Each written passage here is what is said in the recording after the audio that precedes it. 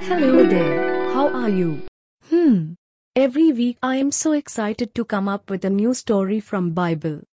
Starting off this week, I kept questioning myself that why we get the holiday on Sunday, why we need to go to church on Sunday and why we give offerings to God. With this question, when I read the Bible, God gave me the answer. Don't you want to know?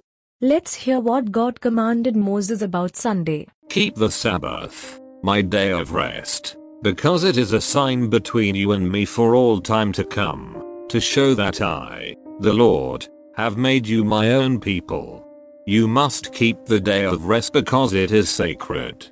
You have 6 days in which to do your work, but the seventh day is a solemn day of rest dedicated to me.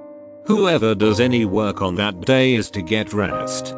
The people of Israel are to keep this day as a sign of the covenant.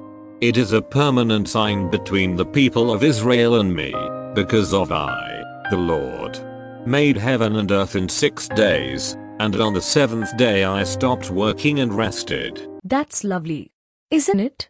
When God created the world, He worked for 6 days and took rest on 7 days.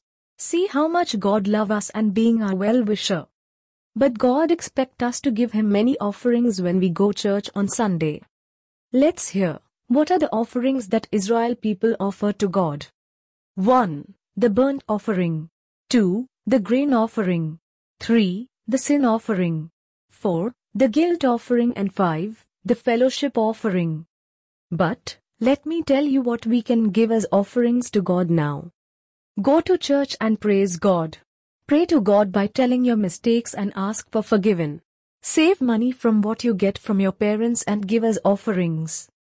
Get into Sunday class, praise and worship God along with your fellows to give as fellowship offerings. When we do all these as offerings, our God will be so happy and will bless us with more and more of what we give Him as offerings. Cheer up! Today we have learned about Sabbath, the Sunday, and offerings. I will come up with wonderful story next week for you to enjoy. Listen. Please follow me on Facebook at Listen God. Take care. Goodbye.